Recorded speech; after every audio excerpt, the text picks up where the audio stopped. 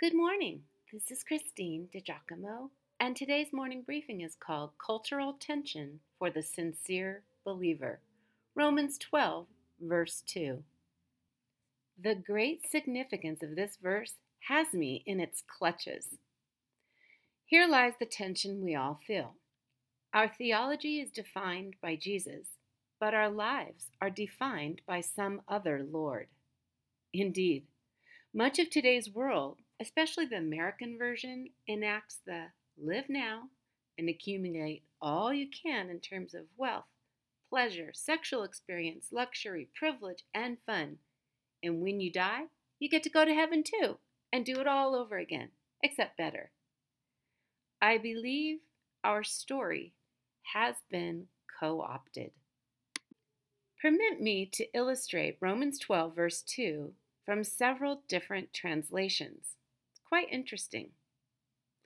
Do not conform to the pattern of this world, but be transformed by the renewing of your mind.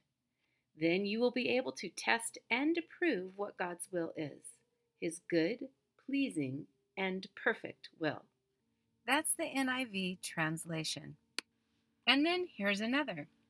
Don't become like the people of this world. Instead, change the way you think. Then you will always be able to determine what God really wants, what is good, pleasing, and perfect. That's the God's Word translation. Here's another.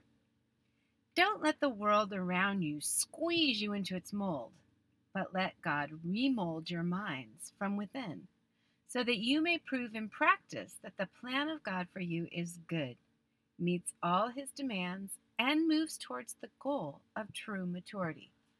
J.B. Phillips. And finally, here's the paraphrase from the Message, Romans 12:2. Don't become so well adjusted to your culture that you fit into it without even thinking. Instead, fix your attention on God. You'll be changed from the inside out.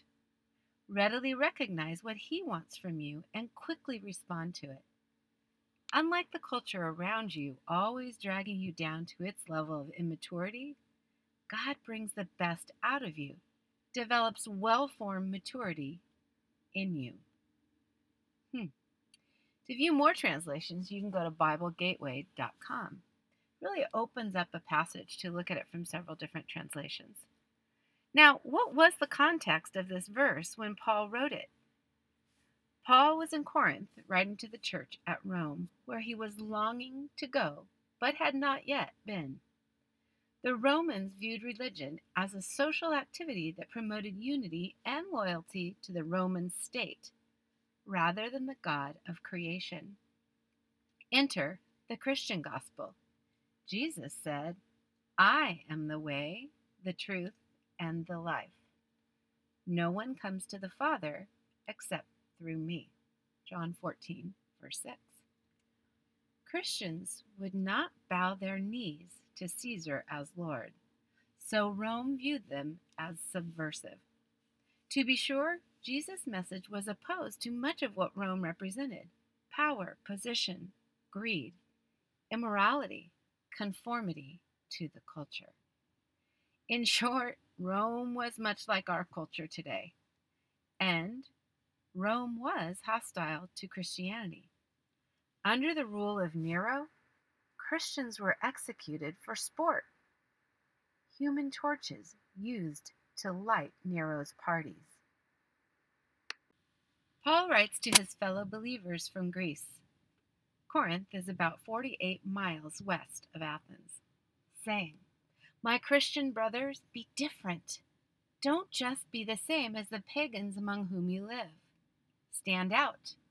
Pledge allegiance, if you will, to Jesus Christ alone. It might cost you, but you will reap blessings through eternity. Do not conform. Be transformed. So, you say, okay, how does one become transformed? Here are some ways to have your mind renewed. First, be transformed by immersing yourself in understanding and applying God's Word in your life. Ask God to speak to you from His Word. Second, invite the Holy Spirit to remake you. Paul, again, said, "Since you have heard about Jesus and have learned the truth that comes from him, throw off your old sinful nature and your former way of life, which is corrupted by lust and deception. Instead, let the Spirit renew your thoughts and attitudes. Put on your new nature, created to be like God, truly righteous and holy." That's from Ephesians 4. And third, be transformed by becoming part of an intimate body of like-minded believers. You see, it's in authentic community that we find accountability and also encouragement. A cord of three strands is not easily broken, the writer of Ecclesiastes penned.